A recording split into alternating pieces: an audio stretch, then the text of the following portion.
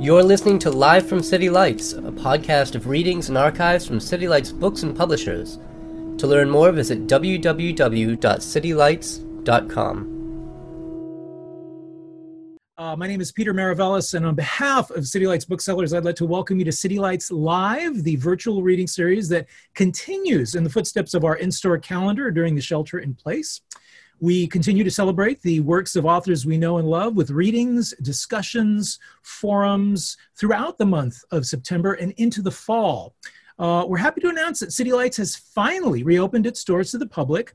Following San Francisco Health Department guidelines, we aim to make our reopening as safe as possible for all of you and our workers. So please do come and visit us. You'll be able to once again browse our stacks. Our business hours are 7 days a week from 12 noon until 8 p.m. So we've worked very hard to transform the store. The entrance is now on the Broadway side of the building. It's at 271 Columbus.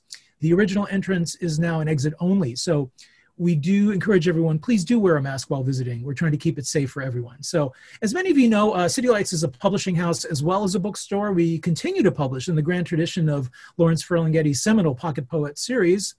We publish poetry, literature and translation, and nonfiction books that are informed by a very progressive political outlook. We have new titles out from David Barsamian, from Stan Cox, the former poet laureate of the United States, Juan Felipe Herrera.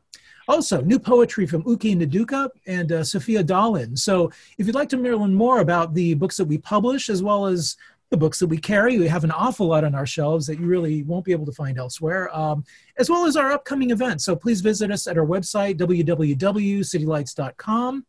And you can also keep up on our activities on social media. We have a presence on Instagram, on Twitter, on Facebook, you name it, we're there. You may also subscribe to our newsletter and receive a weekly update on new releases, as well as all our upcoming events. So we are delighted to have with us tonight Jenny Bott, celebrating the release of her new fiction collection titled Each of Us Killers, published by the wonderful up-and-coming small press, 7.13 Books. They're doing some really, really wonderful work, and please visit their website. Some wonderful fiction coming out of them. Really someone to look forward to. So Jenny Bott is a writer, a literary translator, and literary critic. She is the host of the Desi Books podcast. Her writing has appeared or is forthcoming in various venues in the United States, UK, and India. These include NPR, The Washington Post, Electric Literature, The Atlantic, BBC Culture, and many, many others. Her fiction has been nominated for Pushcart Prizes and the 2017 Best American Short Stories. She was a finalist for the 2017 Best of the Net anthology as well. Having lived and worked her way around India, England, Germany, Scotland, and various parts of the United States, she now makes her home in Dallas, Texas, from where she is beaming out tonight. So joining her in conversation is Devi Laskar. She is the author of The Atlas of Reds and Blues, winner of the 7th annual Crooks Corner Book Prize in 2020 for the best debut novel set in the South. Also, winner of the 2020 Asian Pacific American Award for Literature, sponsored by the Asian Pacific American Librarians Association, as well as other numerous awards and honors. The novel was named by the Washington Post as one of the 50 best books of 2019. So Ms. Laskar's work has appeared in Poem a Day, Indian Express, and Crab Orchard Review. She has been nominated for a Pushcart Prize and Best of the Net, and is an alumni of both the Op-Ed Project and VONA, among others. So in 2017, Finishing Line Press published 2 poetry chapbooks by her. A native of Chapel Hill, North Carolina, she now makes her home in California with her family. It is such a great pleasure to have both of you here with us, albeit virtually. Welcome to City Lights Live. Thank you so much, Peter. Thank you so much for having us. Thank you, Peter. It's just, I lived in the Bay Area for 7 years, and City Lights was my, place to go. So I'm just thrilled to do this book launch here with City Lights and with Devi. So yes. Well, so let's get started. So I wanted to have you read, but before I wanted to just ask you a couple of writing questions as one writer to the other.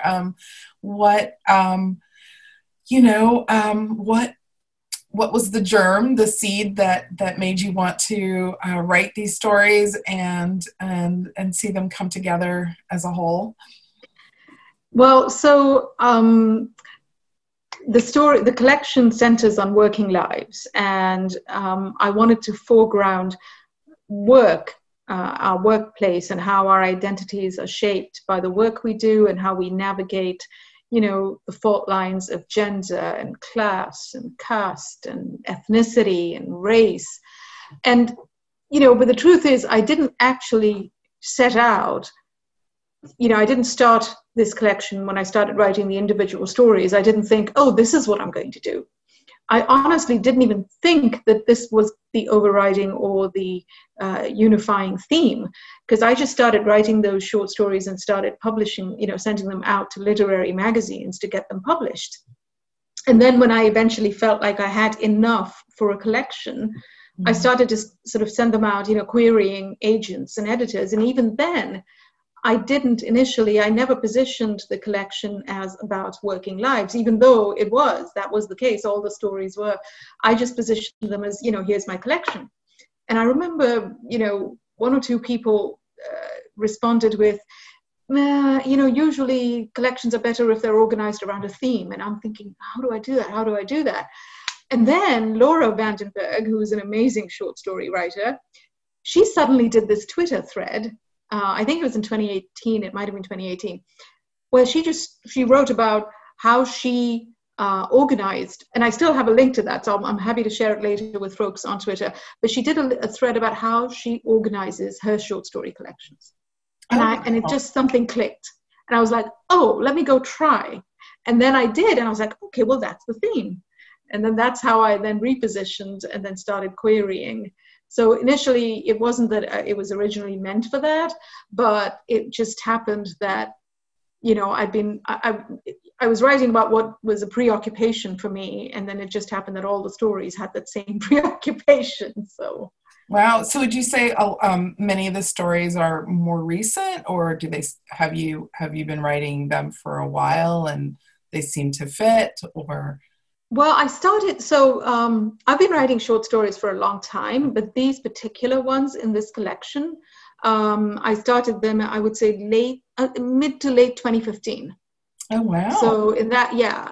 And I had moved back to India for that period of time because I couldn't afford, I'd left California, I couldn't afford to live off my savings in California, as you can imagine. And so I had moved back to India just for just initially a couple of years. And what happened was that in 2014, a new government had come into power in India, the Modi government. And I think what happened, he had promised, one of his main campaign promises was that they were going to create a lot of new jobs, and it was going to be, the campaign slogan was good days. We're going to bring the good days back, and we're going to have a lot of jobs. And of course, what happened was once they came into power, it wasn't as easy as they probably thought. And so what happened was that the jobs weren't materializing, and there was, more religious fundamentalism, more communal riots and things. And all of that factored into these stories, because while I was still writing about work, I was writing about those particular challenges that I was seeing, related to work in the folks who were around me then at the time. Oh, wow. That's amazing. And so can you tell us a little bit about the title story? That I have to say that was one of my favorite pieces in this. And of course it came last, so it was a lovely, it was a lovely way to end the collection. But can you tell us a little bit about how you came to that? Well, so that story is based on a real life situation that happened in the state of Gujarat. Now, Gujarat is on the western coast of India, and what had happened was that these lower caste, so in India there is a caste system, right? It's very deeply entrenched, and some folks will know about that.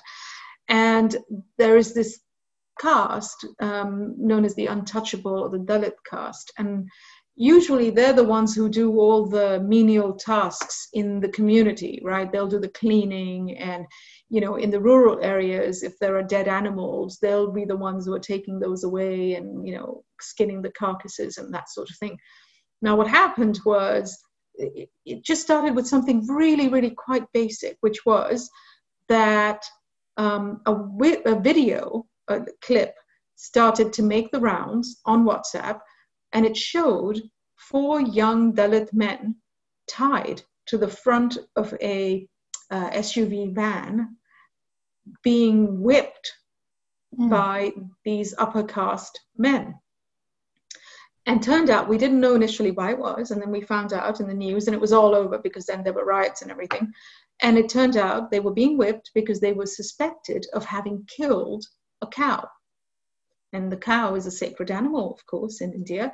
And they had been caught skinning the cow, but they were being accused of, having killed it to skin it, to get its skin and all of that.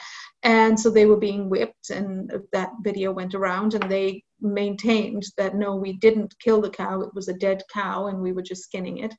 Anyways, so that became this huge deal, and it turned into something really terrible where we weren't getting the true story in the media.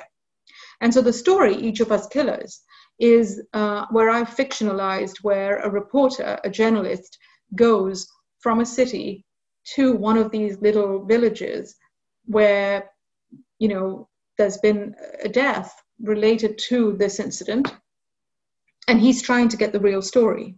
And that's what that title story is about. He's trying to understand what happened.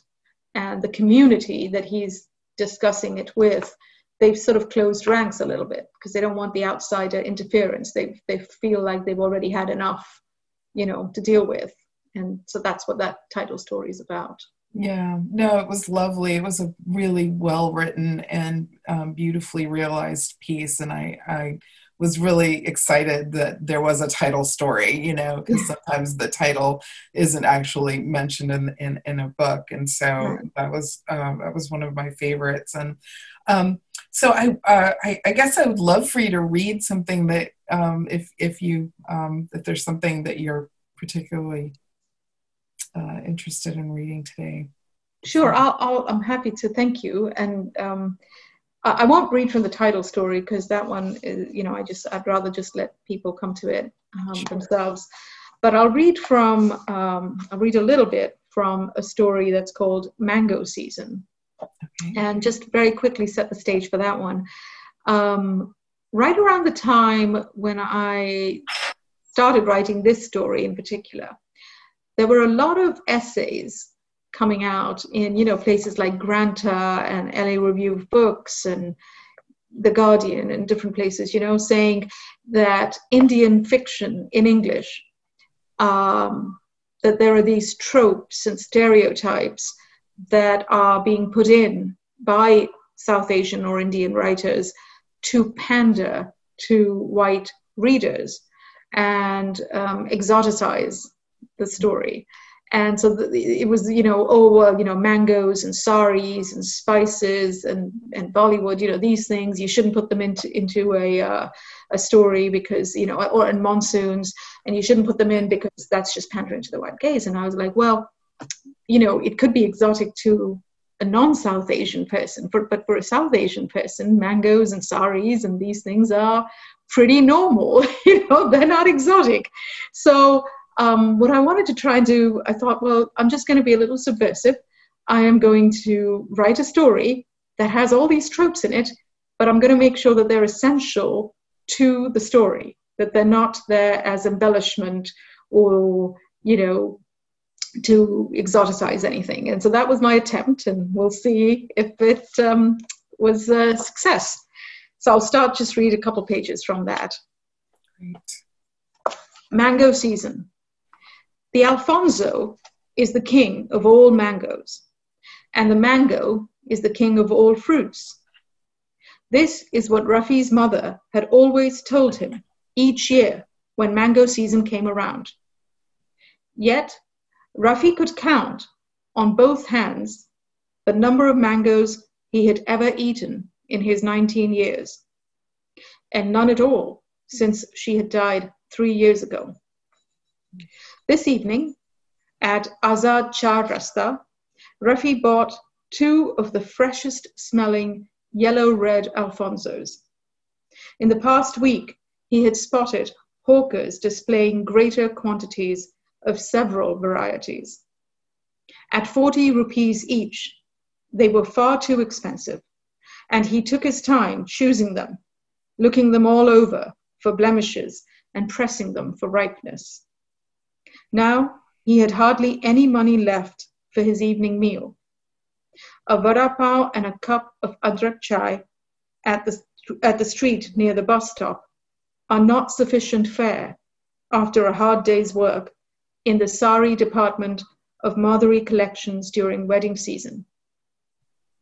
As he swung onto the steps of the BEST bus, one hand protecting his wallet from pickpockets and the other holding the overhead rail, Rafi thought he could have, perhaps, begged the Sabji for some advance pay for a good dinner, maybe a large onion uttapam with spicy steaming sambar, ice-cold sugarcane juice, and a crunchy pan to finish.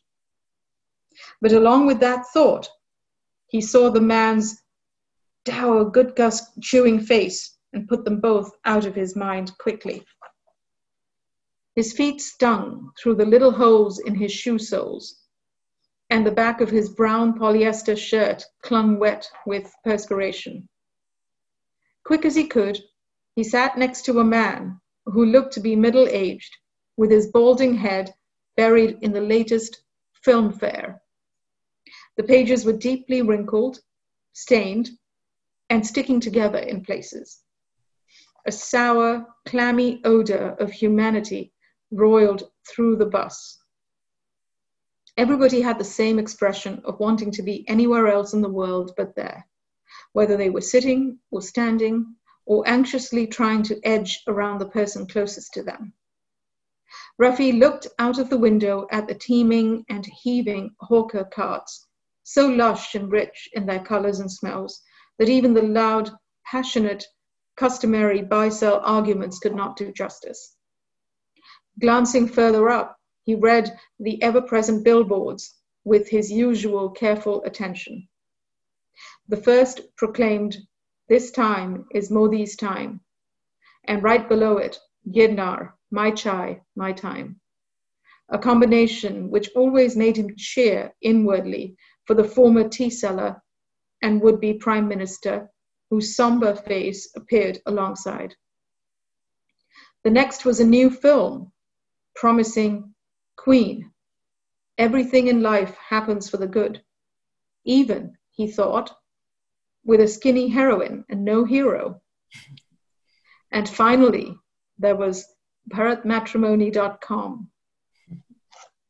The right words could get you the perfect match, as the perfectly smiling couple in wedding finery proved. The man beside him flipped his magazine pages earnestly, smiling and chuckling in a silent, shoulder-shrugging hey that Rafi detested. Stealing quick glances, he saw it was an article about a glamorous celebrity couple who was pictured in various poses in a sprawling, palace-like home. Rafi's drenched shirt now stuck to the foul-smelling plastic upholstery, and he leaned back tiredly, giving in. Through his half-closed eyes, the many bodies ahead of him seemed to resolve into a single coiled, snake-like being.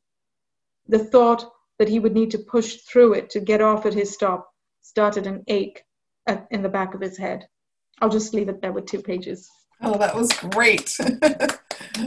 Thank you so much. I really enjoyed hearing that. And as you can see from all the claps, the applause, they really did too. So let's, I think there's some writers in our audience. So can you speak a little bit about your writing process and if you are a routine person or a person who indulges in outline, or if you are one of those people who kind of uncovers things as they write? I'm definitely an outline person. Oh, okay. I'm definitely, I need a structure, I need a scaffolding. Mm-hmm. So what happens, I mean, the initial inspiration for a story can come from anything. It could be an image, a song, a news headline, it could be anything, right? But once I have that, just like I was saying with Each of Us Killers, it was this real life story. But then I have to sit down and, to some extent, I have to work out what I want the arc of the story to be. Because without that, I don't feel enough interest for myself. It's like I have to see a little bit of the road ahead, not fully, but I have to see a little. So definitely I prefer to outline. And during that initial process, I sort of figure out who's going to be telling the story, right? Whose voice it will be and whose point of view. So that's enough for me to get started then. So have you ever found, I know in a couple of the times that I have written shorter pieces, sometimes I've found that I'm writing in the wrong point of view, and it takes me a while to find the correct or the appropriate point of view or tense, or has that happened to you? Have you experienced that at all? Yeah. I mean, not with this story. The story was pretty clear to me. Right. But I struggled quite a bit with the two stories that bookend the collection. Okay. And which is, the title story, Each of Us Killers, which is kind of this collective second person sort of point of view. And then the first one is Return to India, which is also set on a real life incident, but it has this polyphony of voices. So we've got multiple, people. It's kind of sort of like an interview, being done of, various people in the workplace. And I hadn't initially started with either of those stories that way. And with Return to India, for example, which was set or inspired by the 2017 murder of an Indian techie engineer, Srinivas Kochibotla, in Kansas. He worked for Motorola, walked into a bar one evening with a friend, and this older retired army person thought they were Middle Eastern and shot at them. And then Srinivas passed away, he died from that.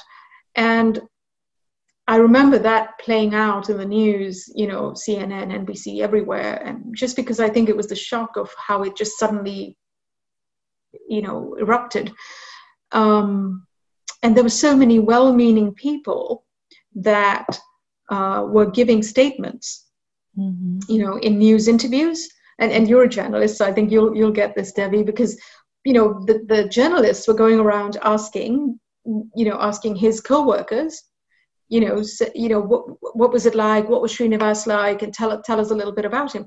And so you were getting all these viewpoints, and it was interesting for me to see and listen or read from their perspective how they viewed him, this person who was now no longer alive. Mm-hmm. And, clearly he wasn't there to really speak up for what his life had been like. He was there on a work permit. He and his wife were trying to get pregnant, but they weren't really sure if they were even going to make their home in the US. They didn't know. Would they be able to stay? They didn't even know that yet. And so they were still in that phase. And I felt like, most of those people that they were talking to were, obviously white. And they'd never had to deal with this tenuous arrangement that most first-generation immigrants have with their work permit situation. And I don't think they really understood what life must have been like for these two people who had come from India and tried to make a home there in this, part of Kansas. Sure. And so when I initially started writing the story, I tried writing it from the police officer's point of view. I tried writing it from the wife's point of view. I tried writing it from the killer's point of view. I just tried different. And then I thought, I just can't. I can't do it from any one person's point of view because there are too many pieces of this puzzle. And so I thought, I'm just going to write it like this interview format, and I'm just going to make all these co-workers give their little pieces just as if they were doing it, with the journalists.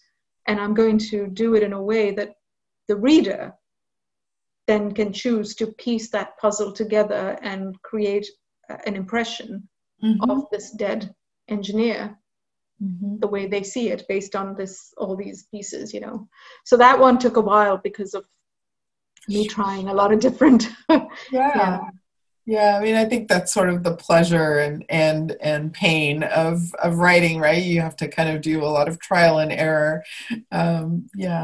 So, and then how would you characterize, like, how I know that you were talking earlier about how you followed Laura Vandenberg's recipe for ordering, but for those of us who haven't read it, would you like to tell us a little bit about what about that process appealed to you and what you learned as you were trying to put this together?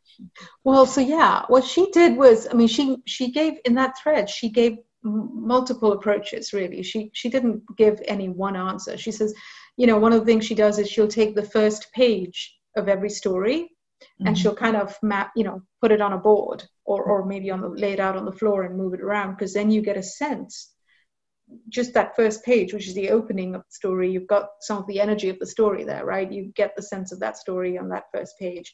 And so you can sort of look at it as a whole and kind of move things around, and you start getting a sense of, how is this whole emotional, mood of this collection flowing. And so that was one I recall that she suggested, and I did try that. Another one she had suggested was taking the opening sentences. Another one she said was write down, the themes of each of the stories, the main theme, and then one or two key things about the story that you really want the reader to pick up, and then figure out how you're going to arrange them. So she gave kind of multiple ways, and I tried a couple of those. I also knew that one thing I wanted to do is, and I read this in an interview with Akhil Sharma, who's an Indian American writer, and he has done novels as well as short story collections. And he said that when he receives a short story collection, whether it's to review or to blurb, one of the things he'll do is he'll go to the first one and the last one, and that gives him a good sense of whether this is a strong collection for him to kind of invest more time. And he says, and then the middle one. So he says, because sometimes I don't have time to read the whole collection, so I'll look at the first and the last and the middle. And I thought, not that I was ever dreaming of sending my work to Akhil Sharma. I'm sure he wouldn't have time for it. But I thought, if that's how somebody's going to look at my collection, I better make sure that the first and the last are pretty good. So, No, that's terrific. That's really terrific. There was a question about you finished in 2015. Is that correct? Or did you start? No, I started in 20. I started. Okay. When did you finish? I finished in 2017. Yeah. Okay. So it's actually taken a while. How did you feel about? I mean, did you try and shop this collection for a while? And would you like to tell us one of your stories about being rejected? Okay. So I do want to tell that story, but before that, I want to tell a story about how Debbie and I met, because it's related to this. And that is that I think it was 2018 when I had seen just yet another one of those lists of, writers under 40, best young writers, under 35 or whatever. It was one of those lists, I remember. And I remember just tweeting, I would love to see lists of writers above 40. Right. And it suddenly, I think it just took off for some reason. And a lot of people started adding to it. Hey, I'm over 40 and I've got a book coming out, or and then that was, I think, how I learned of you, because you tweeted back and you said, right. I'm one of those writers who's got their first book, debuting after 40. And so that's, to your point, at that point in 2018, I'd spent about a year querying or shopping around my book.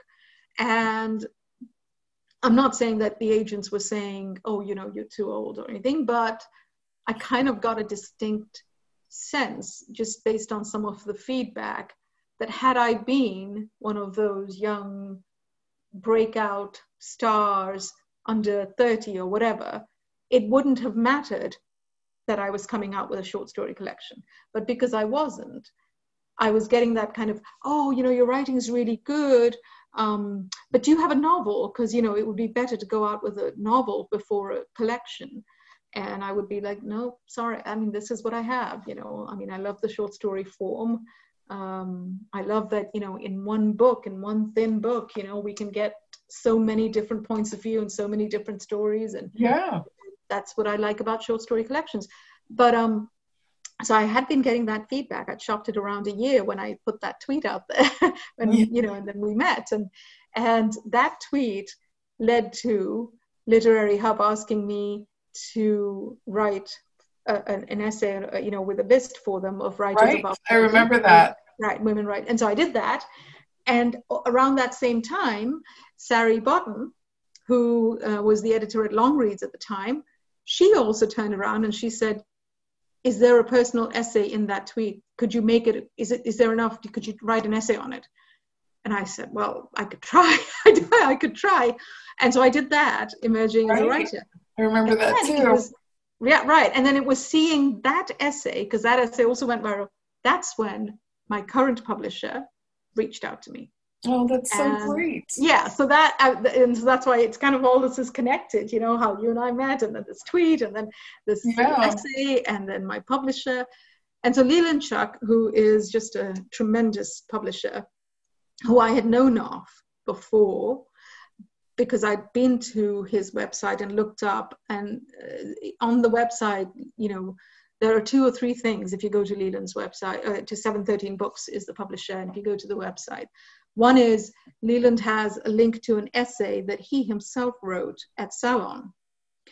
And it was about his own writing journey. I forget what year it came out, but it's been a while. But it had gone viral as well. And his journey was even more horrific. I mean, he had also left a Silicon Valley career, gone into writing full time. But he had a rare disorder of some kind where he had to get a bone marrow transplant, and it wasn't even sure whether he'd make it. And I mean, it was, his essay was just like, you're going to have tears in your eyes at the end of it.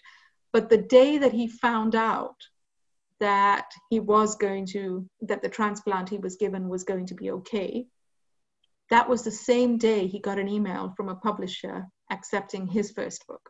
Oh, wow. And that day.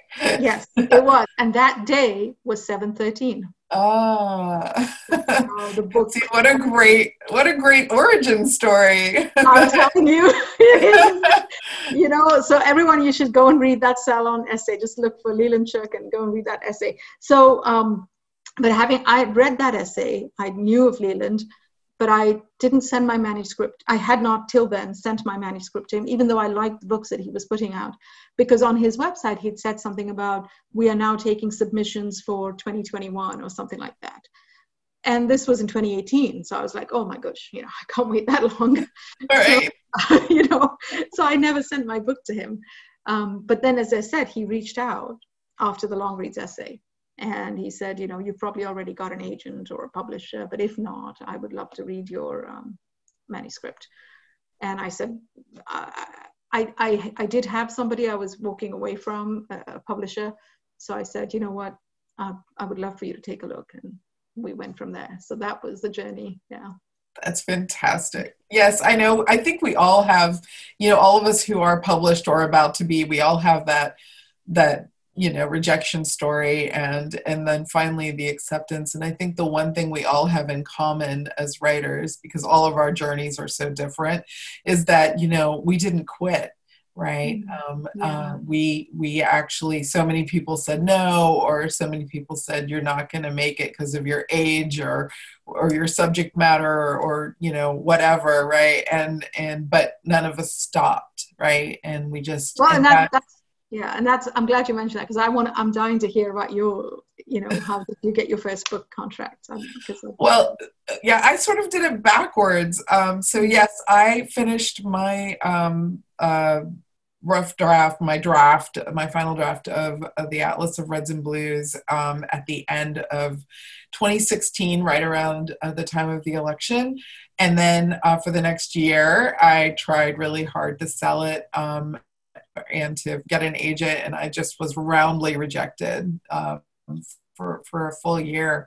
And then at the end of 2017, a friend of mine, her nonfiction book was coming out, and so she asked me to come to her reading, and so I went in support of her. And this poet that I knew this woman that I knew only as a poet. I didn't know anything else about her except that I read one of her poems in the New Yorker, and I was really I loved it, and so she remembered me because we had met virtually somewhere, and she said, "Would you whatever happened to your book?" And I said, "Oh, nothing, because nobody wants this book and no one's interested." And I mean, my rejections were, some of them were fairly brutal, like, it's that, oh, you're too old, or to be a debut, but also, something along the line, I wrote a book about racism, right? So, they were like, I can't believe that someone of your intellect would want to write about this. And I was like, I'm not sure whether to be really insulted or somewhat insulted, and it's just stuff like that. But so anyway, she said, "Oh, I can't make any promises, right? But I'd love to read it." And as you know, as a writer, right, when someone asks you to when someone asks to read your work, you don't stop, right? You're ready to give it to them right then. And she was like, "I'm an older person. I refuse to read on my tablet or screen, so you're gonna have to print it out for me." And so I did, and and then I didn't hear from her for months, and then one thing led to another, and she finally got back to me, and then she passed it on to someone who passed it on to someone at Counterpoint, and and then I didn't hear from them for weeks, once they got to that point. So by the time I had actually gotten a phone call from them, I was so surprised because I was very mentally prepared to sort of put the book, metaphorically speaking, back in a box and just move on, right? And so it is very surprising. I'm always still very surprised when I see strangers, at an event that are coming to hear me or, speak to me about the book, because I was 52 when the book came out, and I didn't have any expectation of that. And so this is all lovely, but a complete surprise. Yeah. So at that, let me just mention to everyone, so Debbie's book, which, as Peter mentioned at the beginning, The Atlas of Reds and Blues, was one of my favorite reads of 2019. And if you haven't read it, I would really ask you, hit that buy link in the chat window and please take a look at that book. It's won several awards, and rightly so. It's just a beautiful book. It really is. And she said it's about racism, but I will tell you, it's about a lot more. It's about motherhood. It's about working women. It's about there's just so much. I mean, there are many themes that are interwoven. So please do take a look at that book if you haven't read it already. Thank you, Jenny. So I wanted to go back to your short story collection. One of the pieces that I really loved was the 12 short tales of women at work. Right. I just really loved it. I love the format, and I love these little brief glimpses that seem to encapsulate an entire life. And I wanted to know, how you did that. and what was the seed, or what was the spark that led to that. And then I would love it if you would read a piece of that. Sure. So what Debbie's referring to is there is there's a section in the collection where it's just these microfiction stories of basically, I would say, harassment in the workplace, right?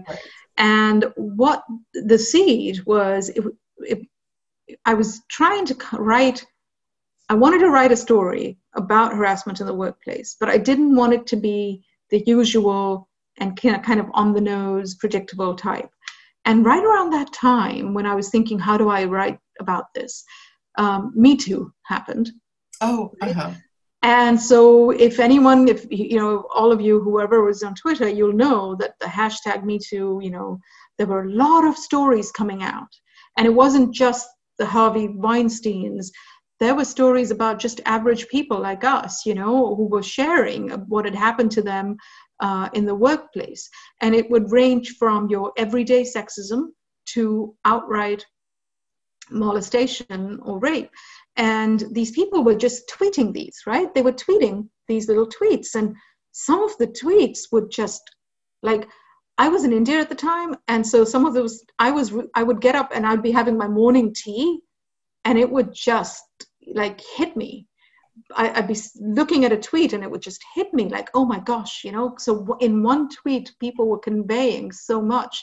Mm-hmm. And I remember thinking, is that, you know, that's a form of writing too, right? You know, some of you have heard it. A tweet is a form of writing. And so I thought, let me see if I can try that. Can I give an entire story in, you know, just that tweet length? And I literally wrote each one of those in a tweet. I actually went to Twitter and I tried to write it in that number of characters because I had given myself that restriction. So I literally wrote each one of them there and then, you know, put them in my. That's really great. No, that was really, it really reminded me. I don't know if you've read Lydia Davis. She's very famous for her very short pieces, right? And it really resonated with me as like, oh, this is something that Lydia would write, you know. I really enjoyed it. It was also very different from the rest, and so and it sort of called attention to itself in this really lovely way. It was very inspirational. I was like, oh, I wonder if, you know, if we all like use these as prompts, you know, what the next sentence would be, you know. I really enjoyed that. And then I really liked The Prize. I thought that was I thought that was a really lovely story. And I wanted a little story about the story with the yoga instructor. I wanted to know if there was a good backstory to why, and then I do want you to read again whatever you'd like. So sure. So with the prize is about this architect in Ahmedabad, and I was actually living in Ahmedabad at the time, and I was living in this apartment complex, a society where some of the things that I describe, you know, or some of those things in terms of the bribery, corruption in everyday business transactions, that just was normal, right? It does happen in India where you still have to, if you've lived there or read enough about it, you'll know is that sometimes you have to grease the wheels. You know, you have to pay your way to get things done. And that was kind of what I wanted to explore, what I thought, you know, that people just say, oh yeah, it's India, you have to do that. But I always felt that, you know, there must have been for each one of these people like my own brother who lives there now and my dad who still lives there, there must have been that first time, right? That first time they had to make that decision to do that. And so I thought, I want to write about what is that first time for a young, idealistic, up-and-coming person who has to make that decision to take that route. And what does that do to him as a person, as a husband, as a working professional, you know? So that's what that story that's how that came about. Yeah, I really enjoyed that story. I would love it if you would read a few of the segments from the 12 Short Tales. Okay.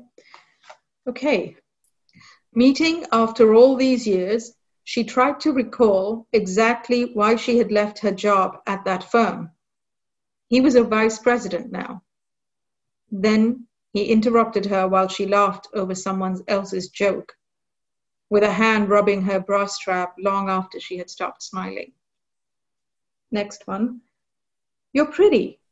What do you need this promotion for? Have your parents find you a rich husband. His loud laugh rang in her ears. A decade later, she visited the branch as his boss's boss. She held his gaze while handing him a severance package. His silent blink was deafening too. The flight attendant felt the brushing arm each time she went past. As the hours went by, he drank more, stared more, touched more. When she took his dinner order, his fingers slid up the front of her thighs. With the next drink order, she dropped in 3 sleeping pills. Yes. Well, and so some of these I wanted to make sure that I was not just, making them out to be victims, right? I didn't want these to be victim stories. Right. No, that's terrific. Okay. So I think we'll move on to questions. Right. So I'm not sure if Peter's coming back. There he is. He appeared magically. So Peg has a question. She says, you said you began writing the stories back in 2015, which doesn't seem that terribly long ago for me. So I wonder if you can look back and see the origins or the seeds in anything before then. Oh, yes. I mean, I've been working at some kind of job or other since I was maybe 17, right? And I'm 48 now. And so I would say that even though I actually started writing the stories in 2014 or 15, everything my entire life before that, all the work experiences, and I've had some 20 some different jobs. I haven't always worked in corporate America. I've had different kinds of jobs. So yeah, all those work experiences have all come together in these stories. And Prakul asks, what's next? Great. Thank you, Prakul. So next, I actually have a translation book coming out in October. I was just told yesterday by the publisher. It was going to be December, but now it's October. So I go straight from this into that, I guess.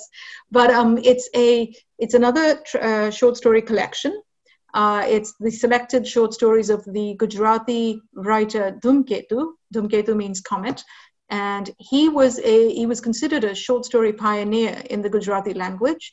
He wrote some 600 short stories, and only 1 or 2 have ever been translated into English. So this will be kind of the first book-length translation of his. So I'm a little nervous, but a little excited and looking forward to that.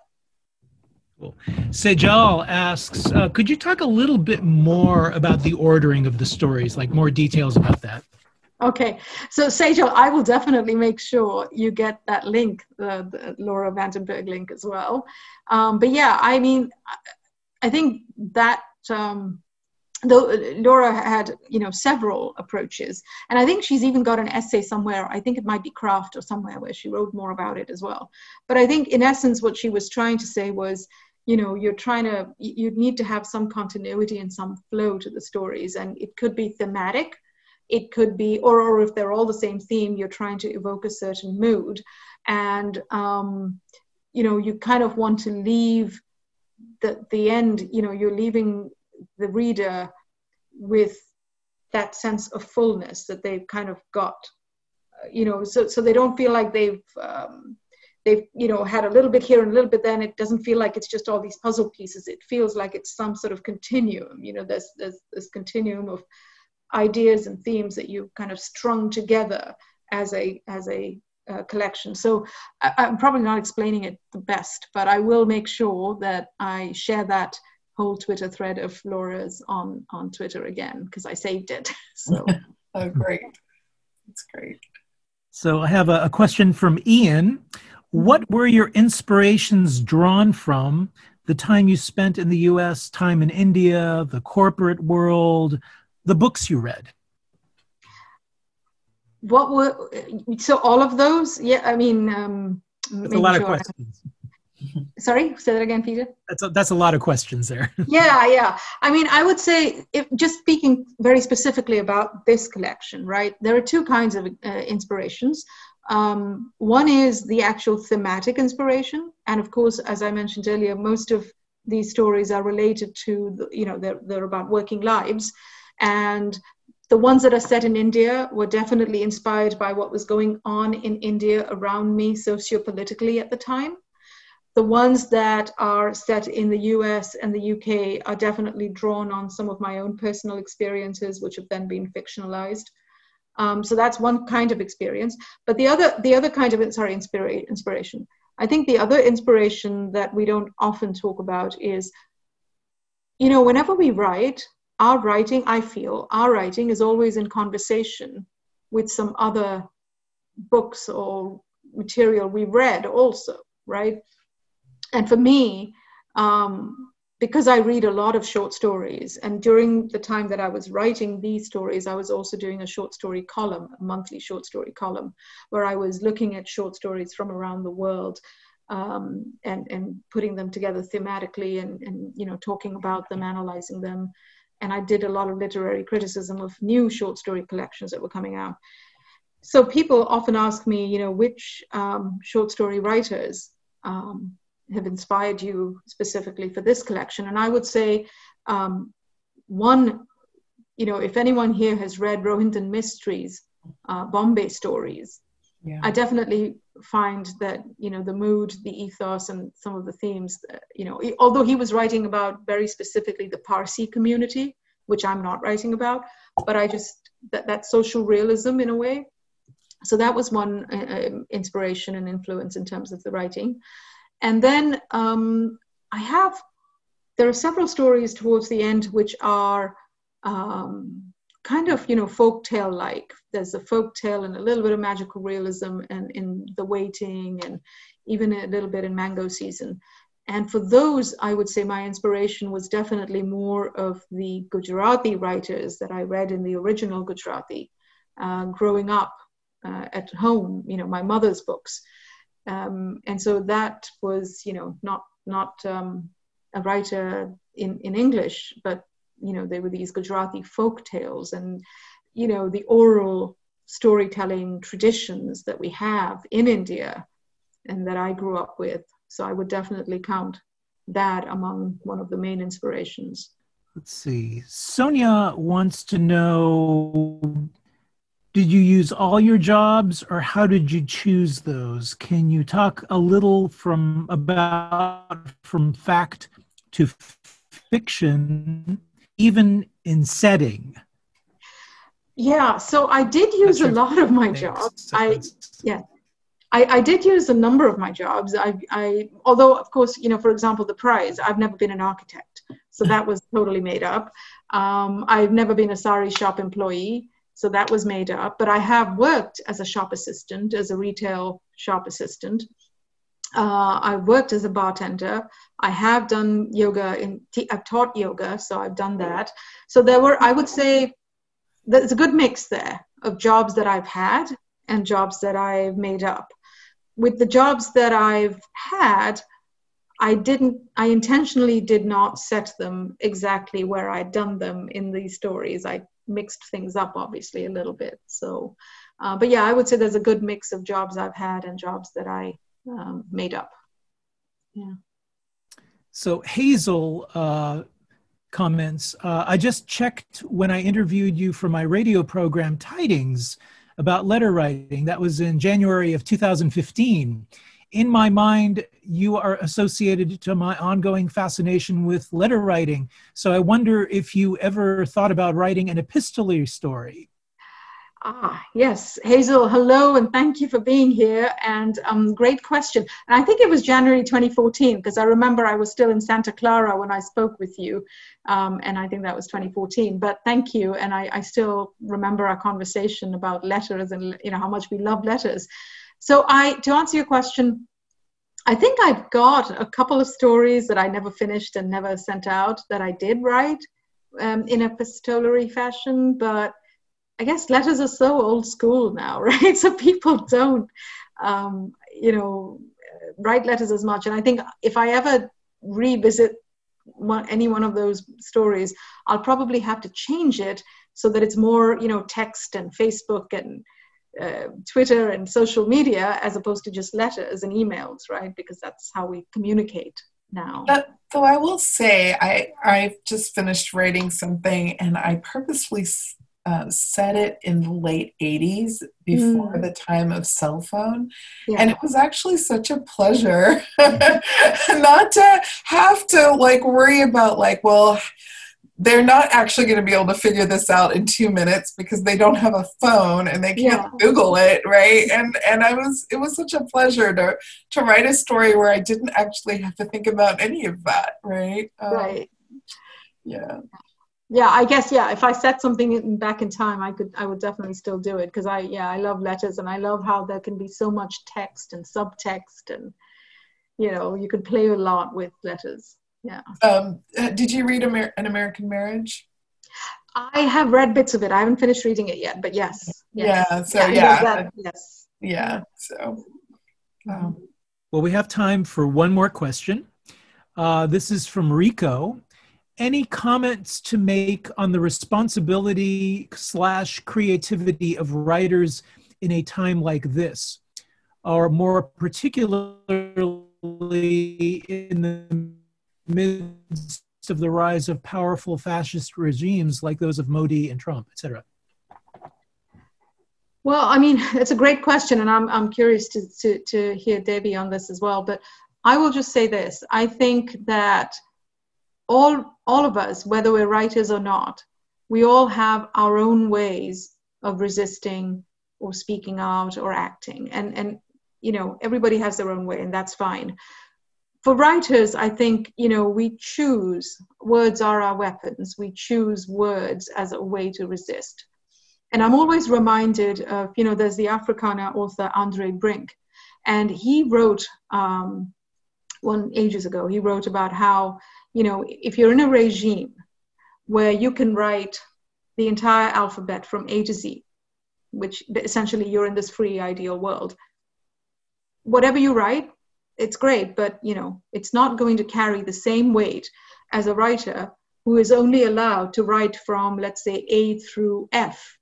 Because then the minute that writer writes about G, his word carries, that G carries a lot more weight. And so I feel like as writers, if there's one thing we all can do is, because in every community there are things that are unspeakable, things that we don't like to talk about or speak about or write about. And if all of us as writers, whatever our identity is, whether we call ourselves Indian, American, South Asian, whatever we may call ourselves, in our own communities, whatever those things are that are unspeakable, maybe we can use the gifts and the privileges that we have to talk about those and write about those. And that's when our word will carry weight. And that's me. And I mean, just to piggyback on that idea is that, I feel like in this time, there are people whose voices are not heard. And as someone who does, utilize social media and does have a little bit of a platform, I think we're sort of obligated as part of the larger writing community to amplify the voices that aren't getting as much attention or that have something really important to say but aren't getting the coverage, and it's just up to us to be a little bit more generous with our time and with our own platforms and to kind of spread the news that other people are trying to say at this time, especially. Yeah. I think that's something we can do that doesn't take a lot of time, but it does have a far-reaching impact. Yes. Sharing our platform and sharing our space to others who have something to say. Yes, well said.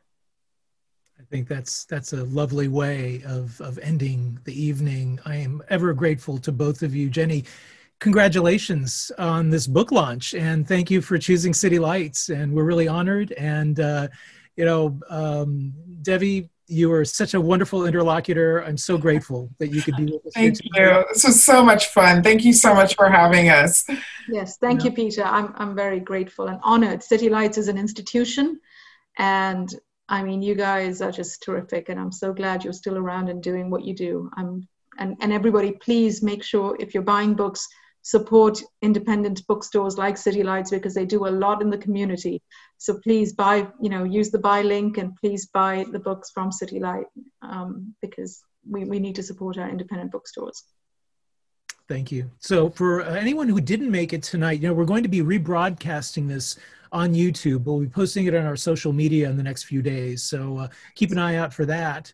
So look forward to seeing you all again in the near future. I hope you all have an excellent evening. Please be safe. Please be well. Read both these wonderful books that we've been posting. And please take care, everyone. Great. Take care. Congratulations, Jenny. Thank you. Thank you, Debbie. Thank you so much. Right. Bye-bye. Take care. Thanks for listening to Live from City Lights, a podcast from City Lights Bookstore and Publishers. Our theme music was provided by Axolotl. All City Lights events are free. To see upcoming events at City Lights Bookstore in San Francisco, check out www.citylights.com/events.